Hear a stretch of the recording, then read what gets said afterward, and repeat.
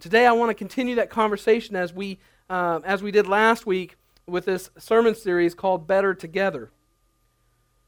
This conversation is seriously a radical, countercultural conversation because it's the exact opposite of everything you've been taught most of your life growing up in America. And I'm going to say even furthermore than that, especially those of you who have been born since the internet and social media has come out. There's not maybe a whole lot more so in this service since we don't have the kids ministries, but you would think social media, we are better connected and better relationships, but actually relationships are becoming more shallow because there is less and less personal one-on-one interaction. As Americans, we idolize independence. We talked about this last week that, we have our Declaration of Independence and we're about the I in independence. iPhones, iPads, I. And we bought into that myth that says happiness is independence. If I have relationship independence, some look at marriage that, hey, if this doesn't work out, they actually get excited about being single again. There's less and less remorse about the fact that a relationship that was meant to last has broken apart. And you'll find people encouraging each other, well, you just need to move on. Instead of, is there any possible way that this could be restored? If we have financial independence, if I could just win the lottery, or if I could just inherit a bunch of money where I didn't have to work and I had independence from any responsibility financially.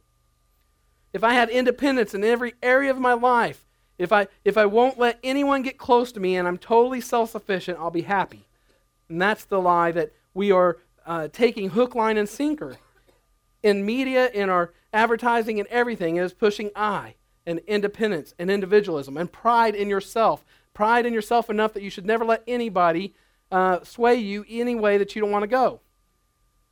That can be good if they're trying to sway you in a bad way, but even to the point where no one should be able to tell you anything about religious beliefs because then they're pushing it on you.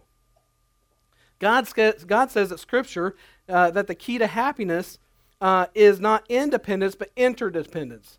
Remember the difference we're talking about. Independence is what the world will push, but God pushes interdependence. Interdependence on Him and on each other. We need each other. We belong to each other. We need relational community in our lives. And God wired us to go through life not as solitary individuals, but in meaningful relationship with other people and community. And God promises us that if we do life His way, we will never struggle with the epidemic that is plaguing our world right now, of the human race, and it's called loneliness. It's a plague of massive proportions. And when God created us, He simultaneously created us with a need for Him. I've heard it since I was a kid in class and in church and in youth groups. We always talked about the God-shaped hole in our heart, right? There's a hole in everyone's heart that is the shape of God. Now, as a kid, that's kind of funny because I'm thinking, really? Like if they X-ray me, there'll be like a little God shape, But what we were actually saying is that there is a portion of our life that without God in it, we will continue to search, continue to be broken, continue until we can find something that fits that. And the thing is, nothing fits it other than God. And in the Scripture, community is not optional. We were talking about community, not in the sense of just your neighbors and who you live around, but deep, meaningful relationships. And the Bible says that's not optional. So today I want us to continue to look at the why behind we need each other. I mentioned there's 5, and we covered number 1 last week. The first one we covered last week is I need others to walk with me. Remember we talked about in Scripture that God's way is often discussed as a walk. He wants us to walk in righteousness, walk together, walk in holiness. There's so many references to walking. That's because this life that He's put us in is a journey. It's meant to be traveled. And we don't start out where we ended. We start at the beginning and move towards the goal. So what does that mean? I need to walk with others. It means I need you to help me to grow spiritually. You know that? Your pastor needs you to help me grow spiritually. And you need the person sitting next to you and across the aisle to help you grow spiritually. These young folks up in the front probably don't realize how much they encourage their pastor by just being up here. I mean, they could choose to sit anywhere in the sanctuary. And I know, that seats don't make a difference in how spiritual you are. You know, if you're in the back, you're less spiritual. If you're in front, you're more spiritual. But it shows an eagerness to me. They want to be at the forefront and be at the beginning. Now, one or two of them may be made to sit up here. I don't know. But the fact is, they're together with their peers, and they're there to worship. I look around, and I see these kids lifting hands. Last week, was it last Wednesday or last Sunday? Last Wednesday. If you aren't coming on Wednesdays, you're missing out, because the cool thing is that we have 2 services on Sunday, but we have a mixture of both services on Wednesday night. And kids were coming up to the altar, and when one would go up, their friend would go up and put their hand on them and earnestly pray for them. And they were huddled up and praying. And we had some adults coming up, but these kids were leading the way. We need to walk with each other. We need to be able to be challenged and grow spiritually from each other. And the Bible often calls this the spiritual life, the Christian life, a walk. And it means we walk with each other. We are never meant to walk through life alone. And this has nothing to do with marital status, because as I've said, marriages break apart all the time for this very reason, that they stop being communal. That means we are interacting in deep, meaningful relationship, and it becomes very much like a small crowd that just happens to cohabitate. You know, relationships like that break apart in marriages. So marriage is not the answer to community or to loneliness. Only community solves the loneliness problem.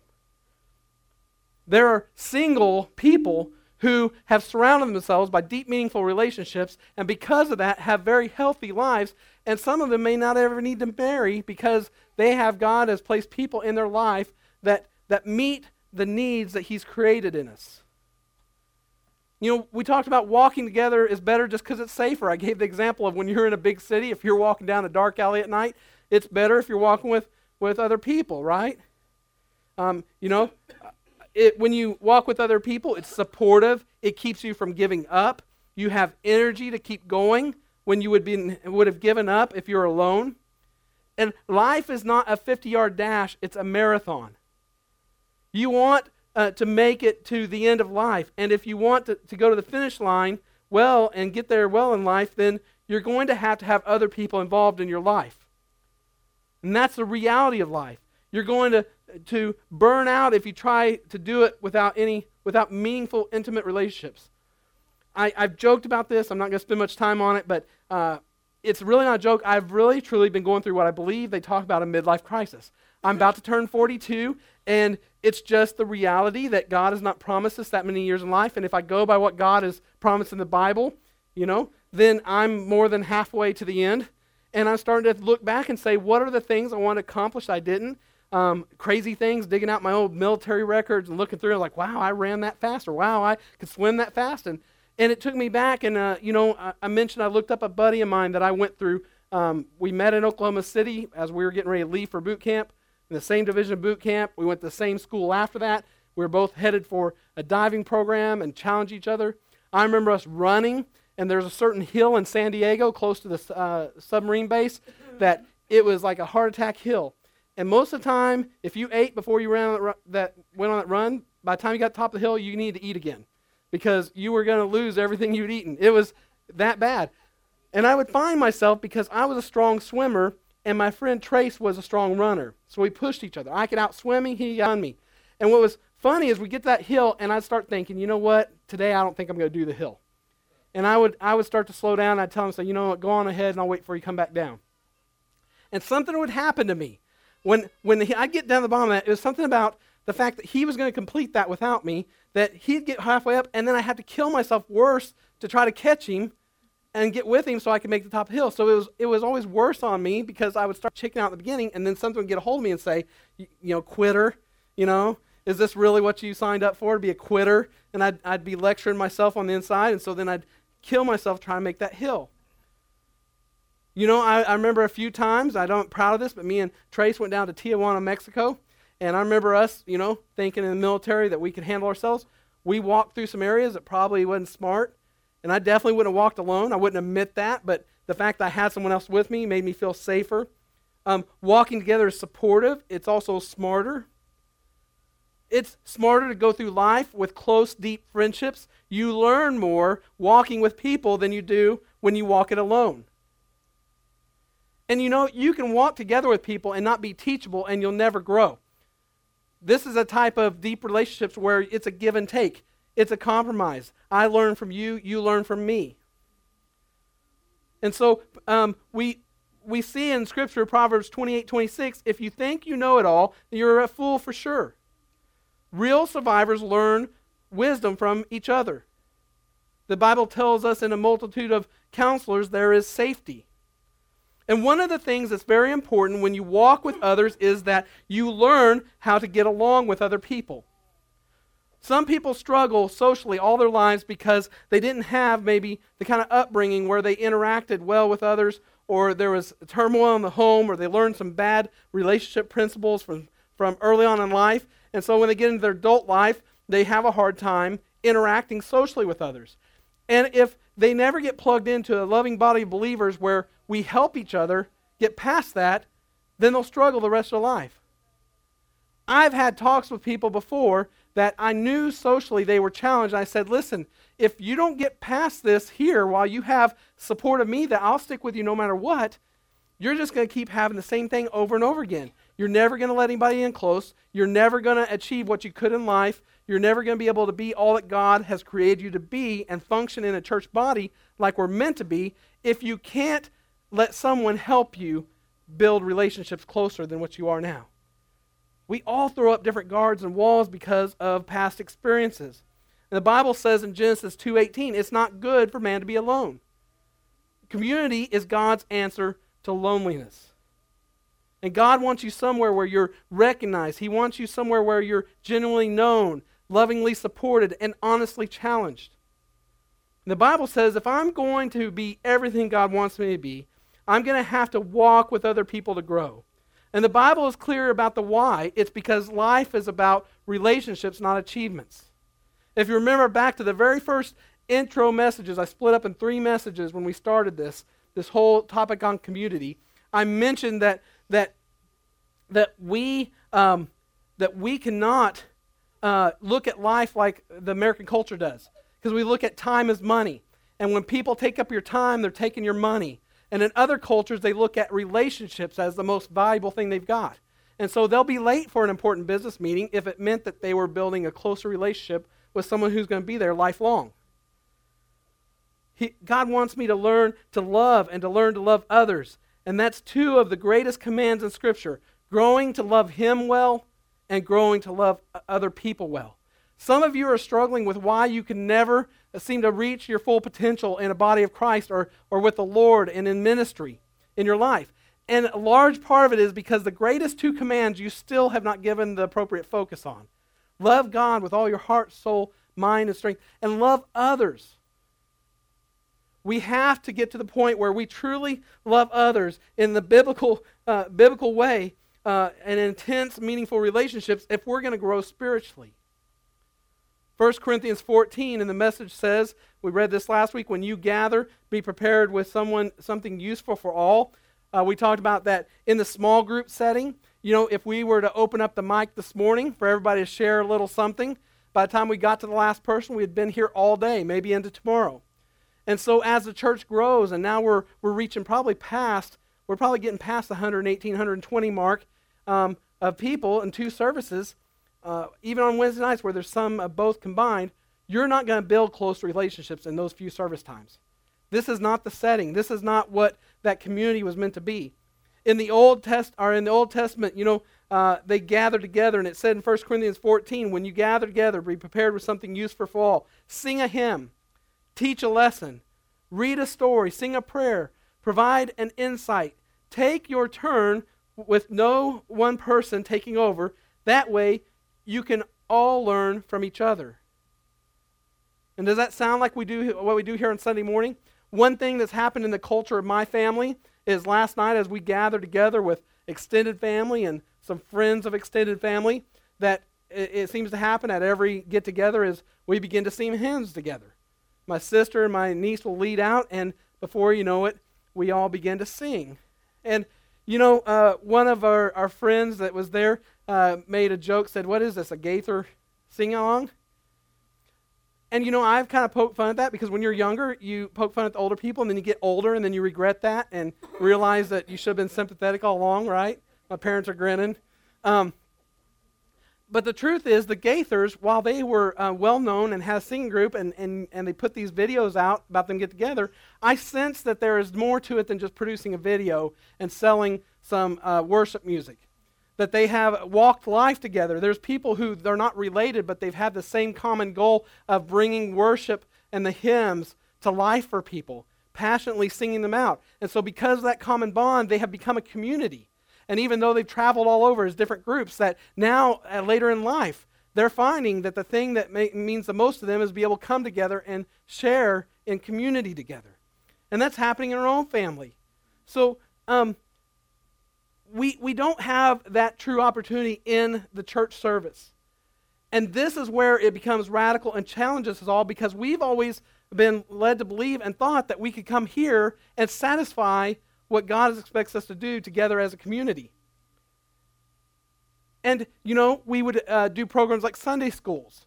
And those are good. Those have been good in the past for people to get together. But still, you've got an hour or so, you got an appointed leader or teacher, and those almost sometimes become like just another sermon time with a little bit of interaction.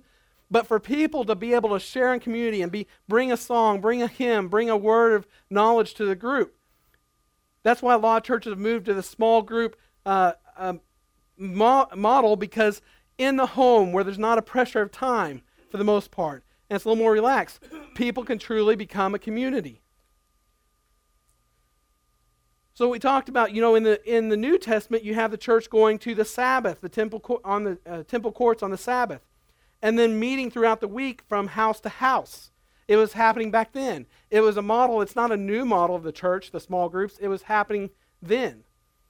And so they were in the temple courts together as a large group, and then they went house to house as small groups. And if you're only coming to the temple court, you're only getting half the discipleship opportunity that church has to offer. And I believe you're only growing at half the level that is possible to grow. And so as we get into today, the second thing we need, you've got to understand, we have to not only walk together, but we need people to work with us. It's not about just getting together. It's not about just knowing what's going on in each other's lives, but we need to work together. And why is that? Because God has designed us to be a driven people that accomplish things for His glory and His purpose. And so if we don't have a sense of purpose together, something to work together on, then we'll never grow in depth in our relationships. And the Bible says God put you on this earth to do something significant. And it says in Ephesians 2 that God made us to do good works, which He planned in advance for us to live our lives doing. Before you were ever born, He wrote the days of your life in a book, and He put the gifts and talents and personality in you. He sovereignly designed what family you were going to belong to. And some of you, that may sound hurtful because you're like, I don't have a good family. How could God sovereignly put me in that? Well, He didn't want the things that happened in your family that were negative, but now that it's happened, He's put you in a loving body of believers where that can be turned into something good and helpful to minister to others with similar backgrounds. Anytime your gifts and talents and abilities are being used to help someone, there's a word for that, and it's called ministry. We are all of us are ministers. Not all of us are vocational pastors such as myself, but all of us are ministers. When you use your gifts, God wired you to use them to help others, and you're doing what God wants you to do. And He calls those works of service. And I believe this life on earth is practice for eternity. I've mentioned several times, you may have grown up with a picture of heaven where you somehow turn into an angel after you die and go to heaven, and you sit up there playing harps or throwing grapes over your buddy who's sitting back on a cloud eating grapes, right? We got those ancient paintings, of us somehow, these very ripped and muscular individuals laying back on clouds, right? And we do the E.T. thing to communicate. We just touch fingers, We've got all kinds of pictures of heaven, but God created this earth. And you look back at the account of Adam and Eve, and we were created with a purpose. Adam and Eve, when sin entered the world, it wasn't that they all of a sudden started working. It's that now it was painful, and there's sweat and toil and all the gross stuff that goes along with work now, right? The childbirth was already going to happen, but now there's pain in childbirth, right? So God's design for us was to be active, creative people who had something to do not only in the life here, but in eternity. The Bible tells us two people are better than one because they get more done by working together. God created Adam, and then he created Eve as a helpmate. And men, that's why scripturally, as priests of the home, our wives should be looked at as our partner.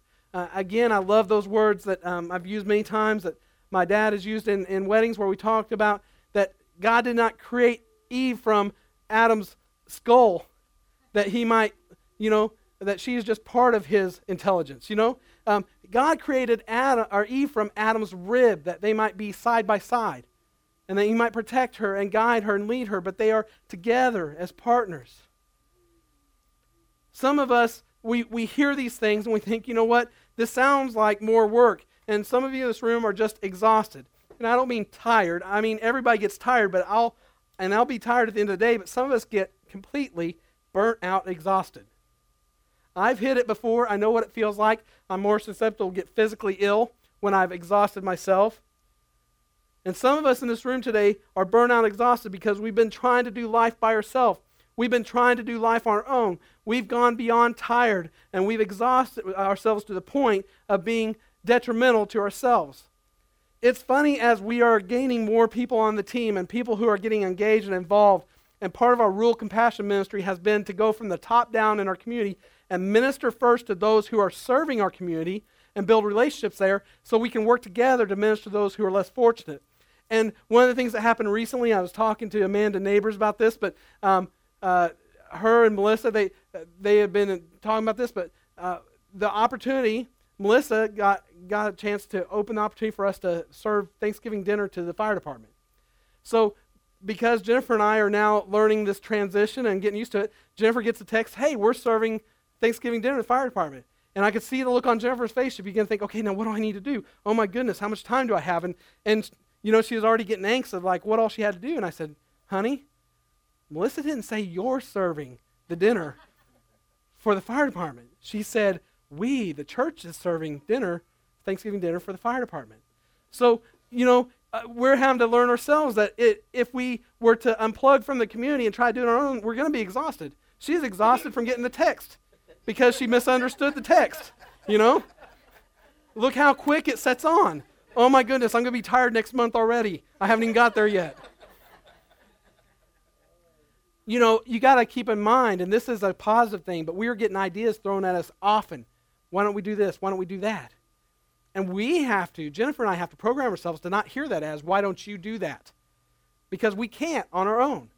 As a community of believers, plugged in, working together, knowing how each other work, having close enough relationships that we can get involved in something, and if we butt heads quickly, we can get over it and move on, that doesn't tear apart the whole mission.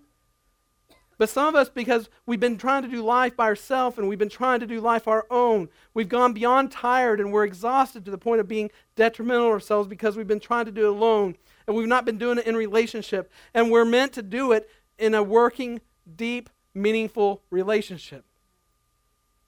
It just makes sense that more of us get more work done when we do it together. Jennifer and I, she serves me just beyond what you believe. I mean, I come home, she wants me to sit down, she wants to serve me dinner, and I've mentioned before, she'll get frustrated, and I hear her go, I say, hon, what's the matter? Nothing, I'm just breathing. Well, I know better than that. I breathe, and I don't walk around going,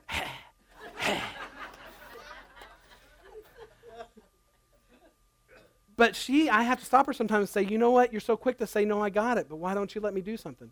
Now, when I offer, my natural, I'd love her to say, sit down. Like, okay, good, I did my thing, I offered, now I'm going to go sit down, When she does take me up on it, says, sure, you could maybe put the dishes away, or whatever. I'm like, Yeah. But as we work together, one thing I found is our relationship deepens and we become more romantic and more in love with each other as we do things together, as we work together. When we're individuals doing our own thing in the day and then we come together in the evening, try to have a meaningful conversation, then get some sleep for the next day, you can tell there's separation there. But if we work together on something, if she has the kids do their schoolwork at the church one day and comes in and helps me in the office catch up on some things, that feels like an awesome day. I'm not alone. I'm not here at the church office stressed because I got too much to get done in one day. I've got my partner and my helpmate with me. It just makes sense that we get more work done together when we do it together.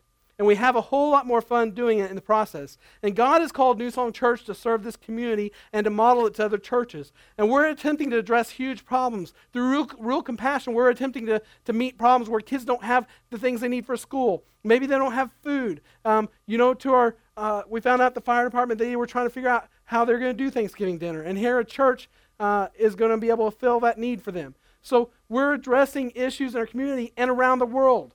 We're having missionaries come and project to us what they're planning to do, and we're giving money to see kids be fed and be taught the Word of God. And as we attempt to do these things, as we're attempting to do them with missions giving and with rural compassion and with our men's and women's ministry, if we approach all this as individuals with an individual mindset, we'll simply exhaust ourselves and never complete our mission. If we look at these issues from an individual mindset, it's overwhelming. Just like Jen getting the text, automatically you'll start to begin to think, I can't do it, if you think of it as doing it on your own.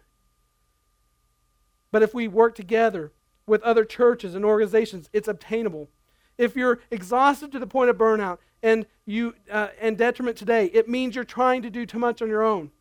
If you can't seem to find the time and the energy to get involved in the church and do something for the kingdom, then it's because you continue to look at it as something you got to do on your own. And if you'll take time to build relationships first, deep, meaningful relationships with each other in the homes and at events, and make sure you make it to those things, those relationships, as they get stronger, you'll be able to work together. And the things we will accomplish as a church together will blow people's minds at what this church, at the size we are, how we can impact our community. So many churches have done it, but they don't do it on their own. They work with other churches and other organizations and together. I mean, some of us might get the Mother Teresa syndrome. And what is that? It's when we look at Mother Teresa and say, look at all she accomplished.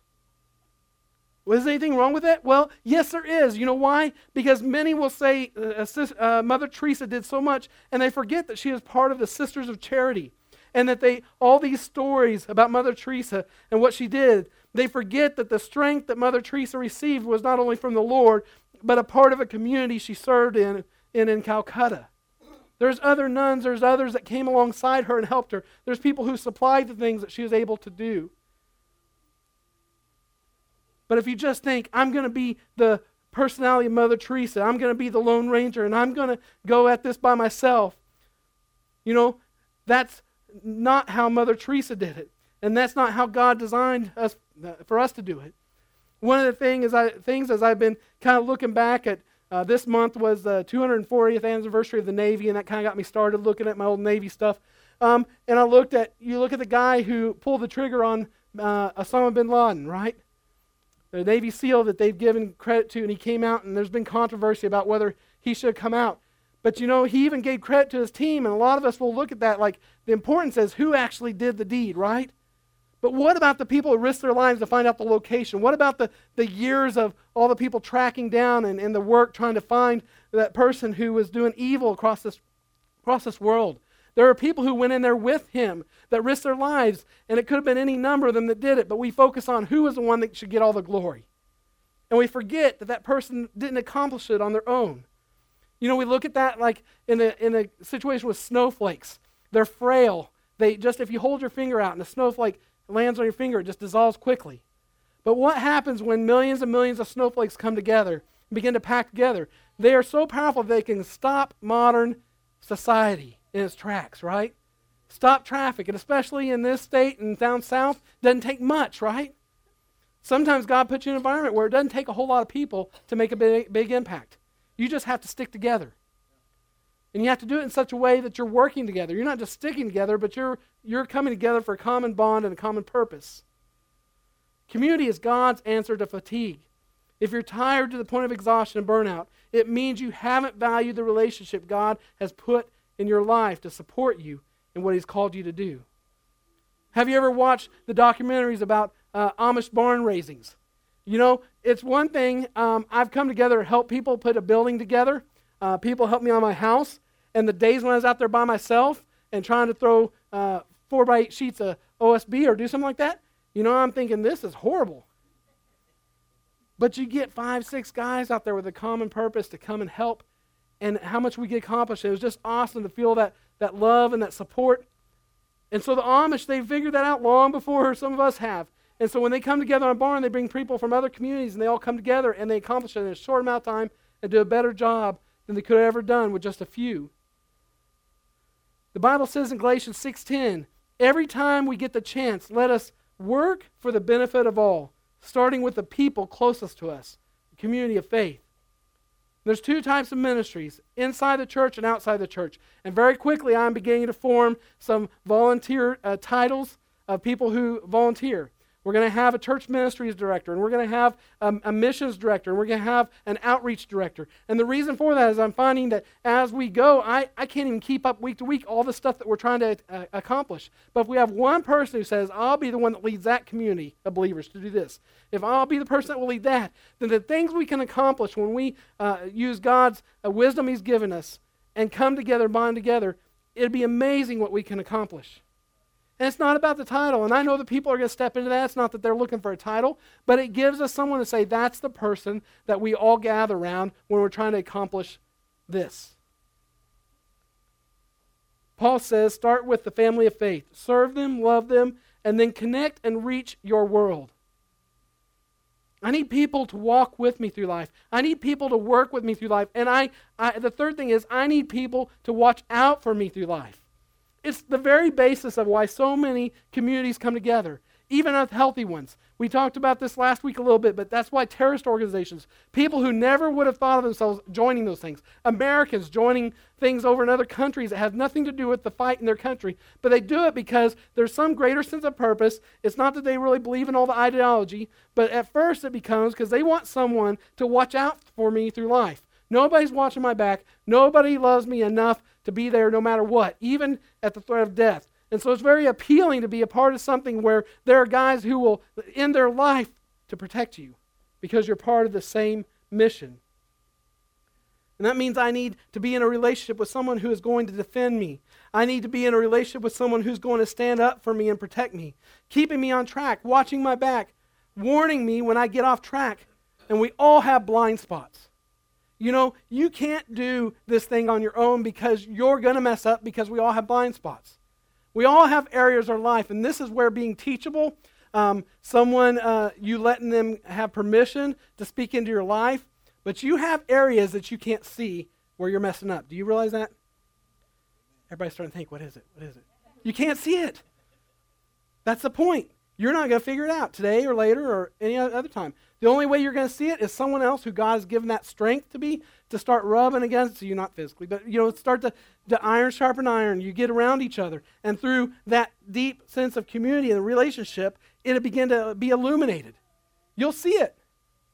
I get around preachers who are very strong preachers, very good communicators, and then I listen to my messages, and I'm like, aha, I see something I'm doing I shouldn't be doing, or something I should be doing better. If I'm going to be the best at what God has called me to do, I've got to get around people who are better at some things than me. I don't always know what that is because it's a blind spot. And without those relationships, you're never going to find it out. The Bible says in Philippians 2:4, look out for one another. Look out for one another's interests, not just your own. Don't be selfish. You want a verse that's countercultural to America? That's it. Because right now, America's on a heading of it's every man for himself. Every man, woman, and child for themselves. They think they're defending each other. All the Christians are haters. And it's so backwards because they don't realize that Christians don't really have just nothing else better to do. If they're true Christ follower, that if they're preaching saying, hey, this is sin, turn away, it's not like I don't have anything better to do. They're compelled to because they know that destruction is down the road for them. But the world can't see that. They think we're hating. And it's so backwards because it's not hate. It's trying to say, look, I know where I'm headed. I know that I have eternity free of sin to be rescued from all that, and I want you to go with me. They look at it as separation, not as pulling together. Don't just look out for your own interests, but pay attention to the needs of other people. We're going to conclude here in just a few minutes, but there's an example that's given in this message that I thought was pretty hilarious. Brian Jarrett talks about being at a church one time when they had a guest speaker, but the pastor got up and got fired up, and he's really preaching along, and all of a sudden his wife noticed that his zipper was down. And so she quickly, looking for something, grabbed a Himmel, opened it up to a blank page in the front, and wrote "zip it" with an exclamation point real big. And she just holds it where he could see it. And he keeps going. He's like, he gets aggravated that his wife keeps putting it. He says, I know my wife thinks I'm taking too long. I know we have a special speaker, but the Holy Spirit has moved upon me, and I got to get this message out. And his wife thought, okay, just go ahead with yourself. Close it and let him preach the rest of the time. And just like Brian Jarrett said, please, someone love me enough. If I'm up here preaching and my zipper is down and you see it, don't let me go the whole service. Let me know somehow, And Pastor Brian gave a name for that. It's called carefrontation. It's loving each other enough to see when we got something that will embarrass us, mess us up, take us off the path that we're supposed to be going, that we have that carefrontation. We love each other enough to say, look, brother and sister in Christ, you need to turn. Hebrews 13:1, keep being concerned about each other as the Lord's followers should. We should care about each other. We are family. We're God's family. We're brothers and sisters in Christ. That means we are of royal priesthood, real royal blood, that we should come together and be caring for one another. The fourth and fifth in this message, I don't want to carry this on another week. We've got another message next week that's a powerful one I want to get to. But the fourth thing is I need others to wait with me and weep with me. There's times in our life we go through tragedy, we go through struggles, things that carry on for some time in our life, and we need each other to be there in those times. We're never meant to carry those burdens alone. And the fifth thing is I need others to witness with me. The thing that we are meant to do once we've been saved, we've been raised up, and we have the knowledge of the gospel is to go out and preach the gospel or to teach the gospel, to bring it out to other people that don't know. And that's something we're not meant to do on our own either. Even Paul and Silas were together in prison. God had placed them there to support each other. It was them singing hymns together and praising the Lord that they were able to be there, and God answered in a big way when he opened the prison doors. But I need someone to go with me in the hard places of life. And then number 5, as I said, I need someone to help me do the most important thing I'll ever do, which is share my faith. Ken, if you'll come to the keyboard. Listen, there's some things I may tell you about myself that I don't know that my family, my closest family even knows. But I've identified that I'm more of a loner than anybody realizes. All my family knows of me is that I've always been able to talk to anyone, carry on conversations. But you can talk and carry on conversations and never let someone get deep enough in your life that you truly are challenged and guided by them. A lot of what's happened in my life that's been negative is because I've been a loner of a different sense. I've not let people get close enough to be there to be able to recognize there's something going on that you need help, brother. I mentioned in Bible college, I'd identified it. People would ask how you're doing, and I'd say, I'm fine, when I wasn't fine. And in the very beginning, we talked about how we do that as a culture. When you say, how are you doing? We don't really want to know. We're just saying, I see you. But in the church, we need to reverse that. And when someone says, how you're doing, we mean it. And if they try to fool us and say, I'm fine, we say, baloney. I know something's going on. Folks, it don't matter. This isn't just a message. It isn't just a church service at New Song. This is the truth of how God designed us. And until you really dig into this deeper, further than I'm taking you the message, until you really bite down on this and say, I'm going to figure out how I am interacting my life in a sense of community, until I really identify what my issues are and come together with others, it don't matter whether you go to this church, you leave church altogether and go to some other thing to try to fit your community need. You're going to be searching and you're never going to be satisfied. Because the God of this universe that created you created a sense of need not only for Him, but for other believers. And that's just the truth. So as we get ready to pray, and I know we've gone a little past time here for the first service, but as we get into pray, I want you to really search your heart and say, God, help me. I've challenged everybody each week, do not leave this building without setting up a time to get together with someone. That's our go-do. Every service we're doing this community service, it's a go-do. Why? Because if we do it enough, it become a habit. And what does the scripture say? Do not forsake the assembling of yourselves as some are in the habit of doing. It takes forming a habit. You've got to do it enough that you'll do it without even thinking about it. That's what God wants to instill in your life, is that community is who you are, not just where you go. Let's pray. Lord, I ask right now as you help us, Lord, as we look at our own hearts and say, what is it, Lord, that you're trying to say to me? Where is it? Every one of us in here has a lack in this area. There's not one of us that has the corner on the market when it comes to community. Some of us may be better at relationships than others, but we all have need. And so, God, right now I pray that your Holy Spirit would convict our hearts. God, you'd show us where we need to improve. God, you'd put us in those uncomfortable situations, Lord, where we've got to let people in closer. We've got to give them the right to speak into our lives. Lord, it won't be everyone, but as we form our small communities, Lord, as these small groups of individuals come together and become a community, Lord, that we would allow each other to sharpen each other, to challenge each other. Lord, where we can be genuinely known, where that loving support, Lord, is just surrounding us every time. And God, where we're honestly challenged, where there's no fakeness, Lord, it's all honestly challenging each other to press on towards the mark, Lord, to be successful in your kingdom. We thank you for it, Lord. Just take a few moments, and I want you to just let the Holy Spirit continue to speak to you. Everybody look up here. This conversation you have with the Lord now needs to carry on beyond this service. Again, we can't have everything we need in this little bit of time. You're going to have to get on your knees on your own at home. You're going to have to challenge yourself to step out of your comfort zone before you leave today and have a conversation with someone about getting together and getting to know them. And God will begin to form around you those. You may not become very, very close with everyone in this room, but God will begin to form those that you walk together with and challenge each other. And He'll use that to bring so much fulfillment to your walk with the Lord. You won't even believe what He'll do. As we go today, I'm just going to challenge you again. Make those conversations happen.